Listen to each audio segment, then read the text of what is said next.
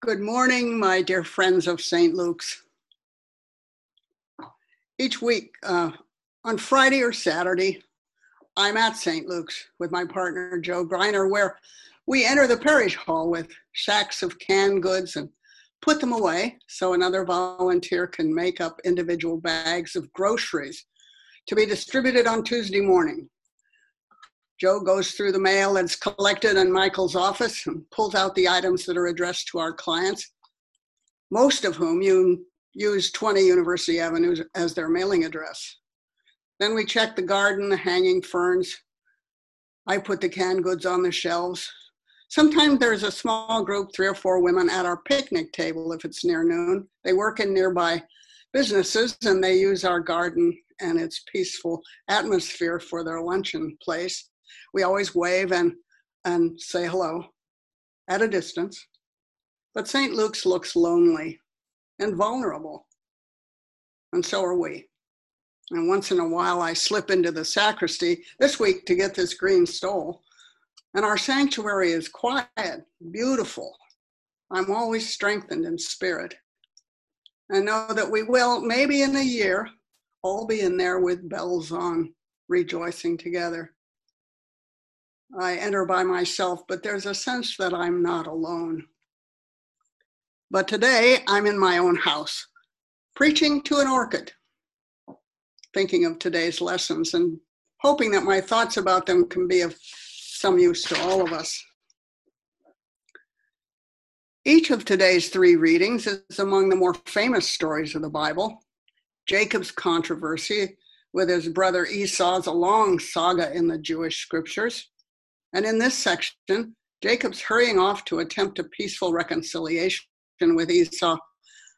But his motivation for stopping alone on one side of the river and sending the family, servants, flocks on ahead, not so clear.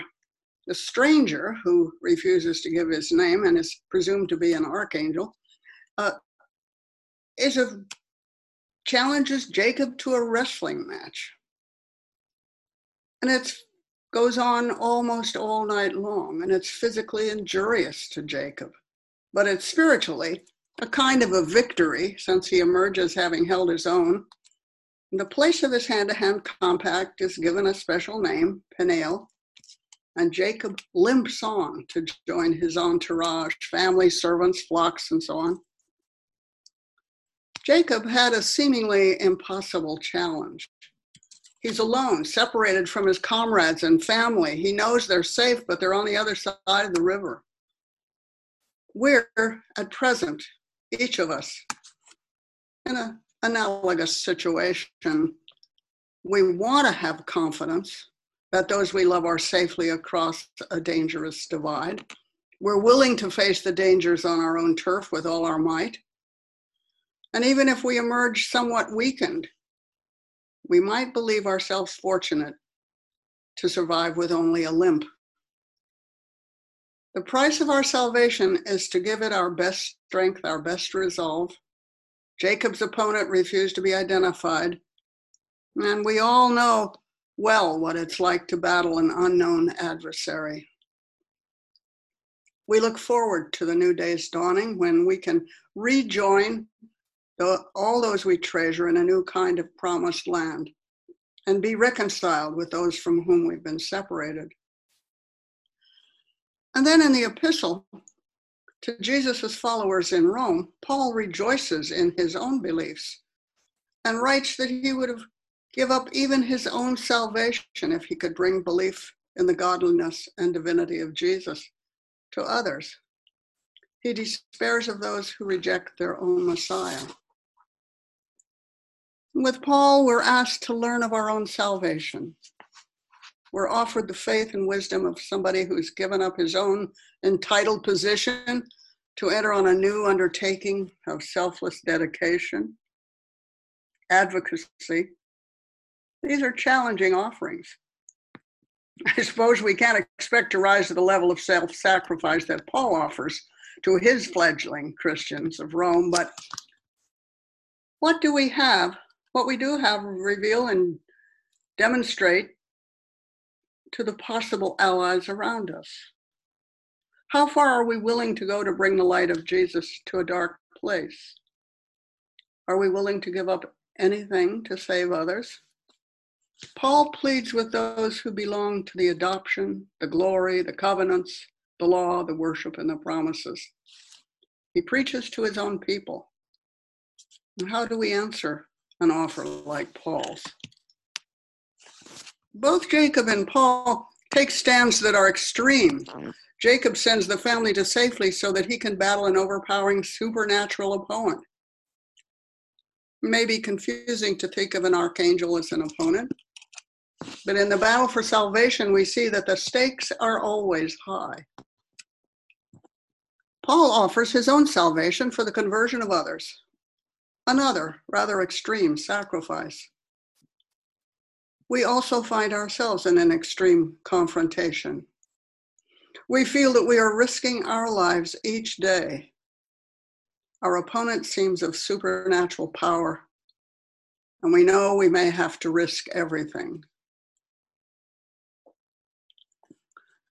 The gospel story today is a familiar story of feeding the multitude. And what can this have to do with the sacrifices and battles we heard about in the earlier readings?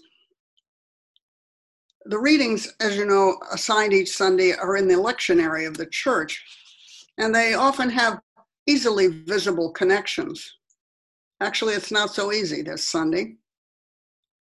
And about feeding of the multitude, I confess I felt I had little new to add.